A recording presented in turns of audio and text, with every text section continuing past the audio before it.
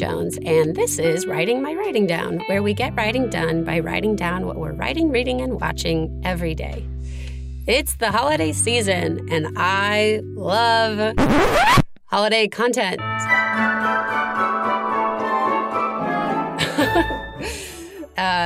It's tough to stay accountable to your writing goals in this season when you're seeing family or maybe not seeing family because you're still in quarantine like I am.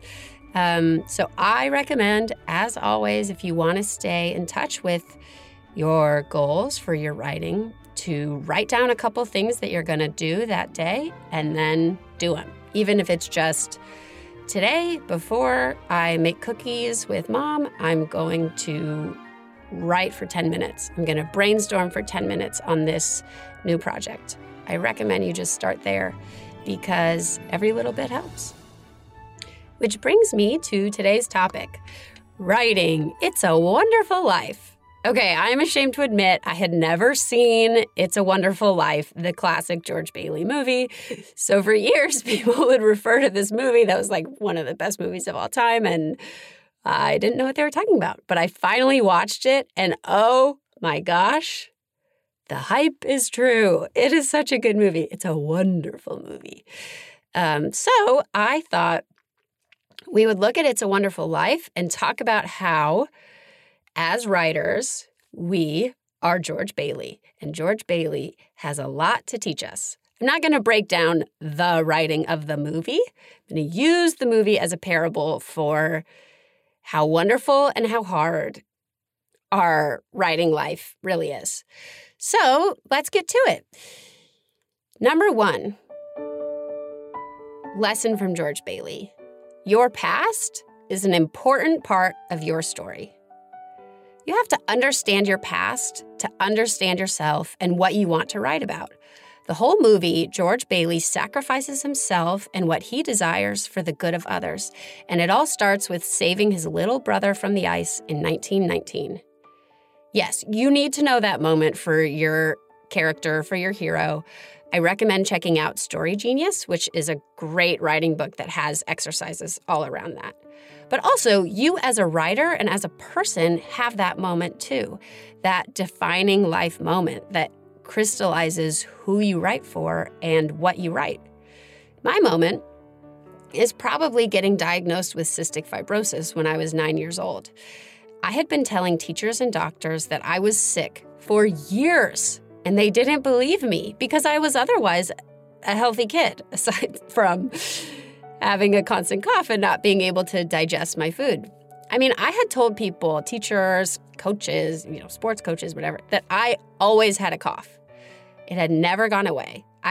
At 9 years old, I was eating 4 or 5 adult-sized meals a day because, as we later learned, one of the symptoms of cystic fibrosis is that you can't digest any food. And then, finally, at 9 years old in 4th grade, when the doctor diagnosed me with cystic fibrosis, man, oh man, did I feel great. I felt so proud of myself because it really validated something for me that I was afraid of, that I'm not a liar. Sometimes, not my parents. My parents are, wonderful angels. But I would tell a teacher, I know we just ate lunch an hour ago, but I'm really hungry. And they would sort of accuse me of lying or of trying to get something out of them, or that I was just being dramatic, or that you couldn't possibly have had a cough for 9 years. That's all in your head. But getting that diagnosis meant I'm not a liar. I wasn't imagining it this whole time. There really was something wrong with me. At the time, it was such good news, and I laughed about it for days. I mean, I can't tell you the joy I felt getting diagnosed with a childhood terminal illness. So when I write, that's what I try to write. Joy in suffering, humor in sorrow. And eventually, of course, the diagnosis stopped being a joy and became this horrible tragedy. But those first moments, I just really felt vindicated. And, I think that's the complexity of a horrible time, and I try to put that in my writing. Number 2 lesson from George Bailey. You think that your writing career is going to be traveling the world, but it's actually the building and loan. Writing, when you start out, sounds so glamorous. I'm going to travel the world. I'm going to meet amazing people. I'm going to be on set all the time, and it's just going to all be so glamorous. But actually, the daily grind of the practice of writing is closer to what George does every day at the building and loan. There's always going to be something that you wanted that didn't come through. So for George, it's traveling the world. And for me, that thing is acting. I really wanted to be a famous actress, ages 0 through 18. If you'd have asked me what I wanted to be when I grew up, I would have said, a famous actress, Julia Roberts. And just like George Bailey and his maps hanging up on the wall that he never traveled to any of those places, that's me and my acting career. I'd love to hear what your career thing that got away is. Maybe your thing is writing action movies, but you're stuck as a line producer right now. But George is actually great at the building and loan. Under him, the bank thrives, and his faithfulness at it, even though it isn't the dream, builds not only his own life, but the life of his whole community. And daily discipline at your pages is like that. 99% of writing is not glamorous. And it's going to feel like every other writer you know is Harry Bailey, the dashing younger brother with lots of opportunities and a future and a bright, shiny bow. But you're going to feel like George Bailey, stuck at the same old thing in the same old rut day after day. That's okay. That's how we all feel, and that's where we grow, in the daily grind of writing our stuff. Number 3. You're going to be poor, frustrated, and down and out. Sorry. I'm teaching a class right now to high school students, and I'm trying to get them excited about having a life in the arts, but also tell them realistically, you're going to be poor, frustrated, and down and out, like George Bailey. He's poor, overwhelmed, overworked, and also ungrateful. And that's you. I promise that you'll feel this way. You'll be grumpy, you'll be a bug to your friends and family as your writing just never goes the way you want, and it might start to wear on you. You'll spend years not seeing the fruits of your labor. Brian Koppelman talks openly about this period in his life when he spent so much time slogging away. He felt like doors were closed to him.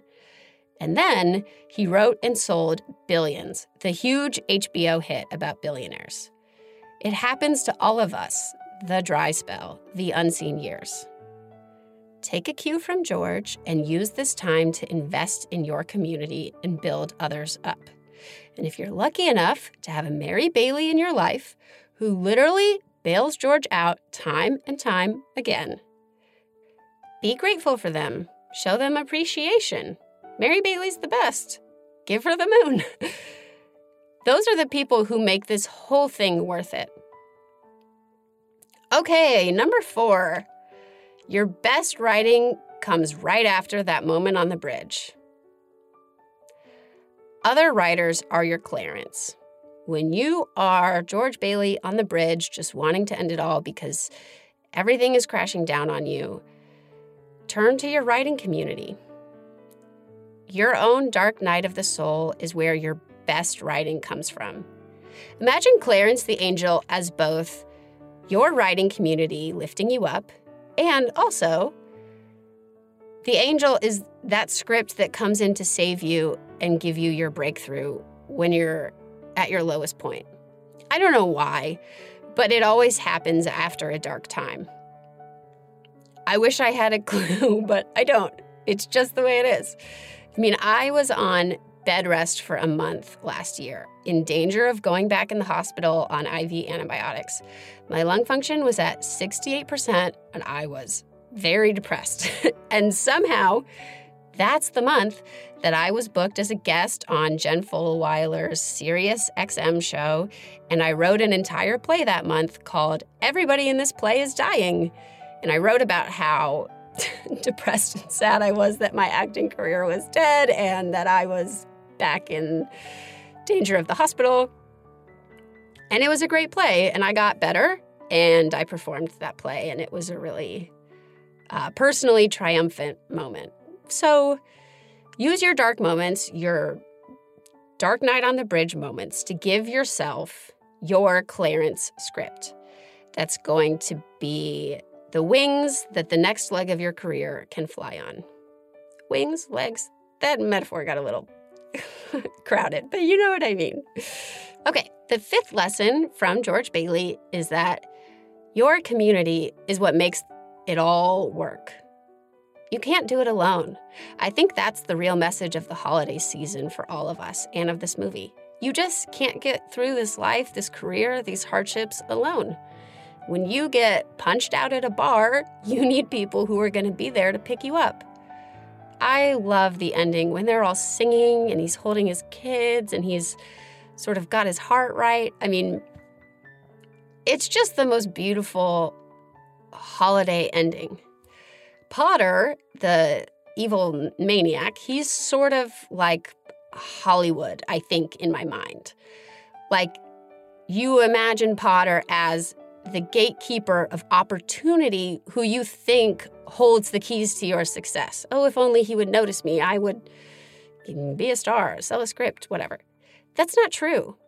Your community, the people who love you and have invested in you time and time again, that's who's going to give you opportunities and lift you up. I mean, just last week, I had this moment with a female producer. She and I worked together on a project and then became pretty close friends. And I was sort of negotiating something, and I called her for advice, and she encouraged me to fight for more on the project. She really lifted me up.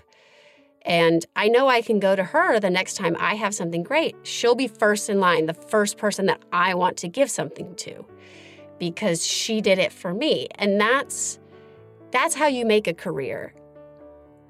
It's your friends who are going to carry you through to the projects that really matter and to a life that really matters, because your community, your town, your Bailey Park, that's what makes this whole slog worthwhile. So while you build your career, build your community. They are your Hollywood holiday ending. Okay, I just want to go home and rewatch that movie again with some hot chocolate and my dog. This week, I'm redoing the outline of my full-length movie. I wrote a whole movie in July, and it's the first draft, and it's not that great. And it's not that great because I skipped out on some work in the outline that I should have done, which is the story of my life.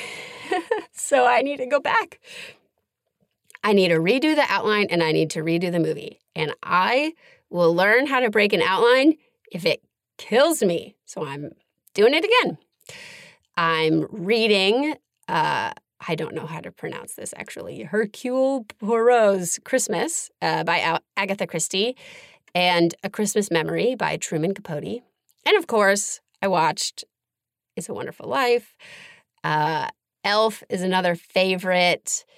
And I've actually never seen the Charlie Brown special either, so I'm going to watch that. Let me know what you're watching for Christmas or what your favorite holiday movies are.